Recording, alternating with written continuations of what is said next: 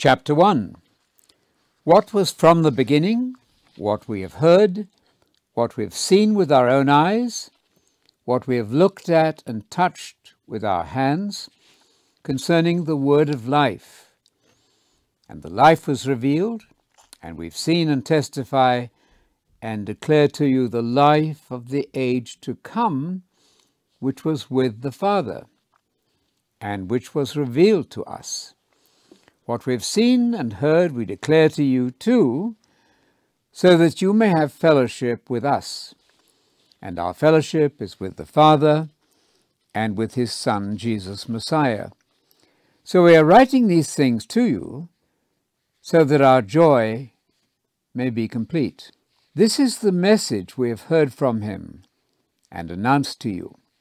God is light, and in him there is no darkness at all. If we say that we have fellowship with him, but keep on walking in darkness, we are lying and not practicing the truth. But if we walk in the light, as he is in the light, we have fellowship with one another, and the blood of Jesus, his Son, purifies us from all sin.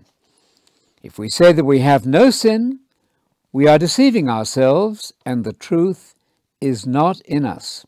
But if we confess our sins, he is faithful and righteous, forgiving our sins and purifying us from all unrighteousness.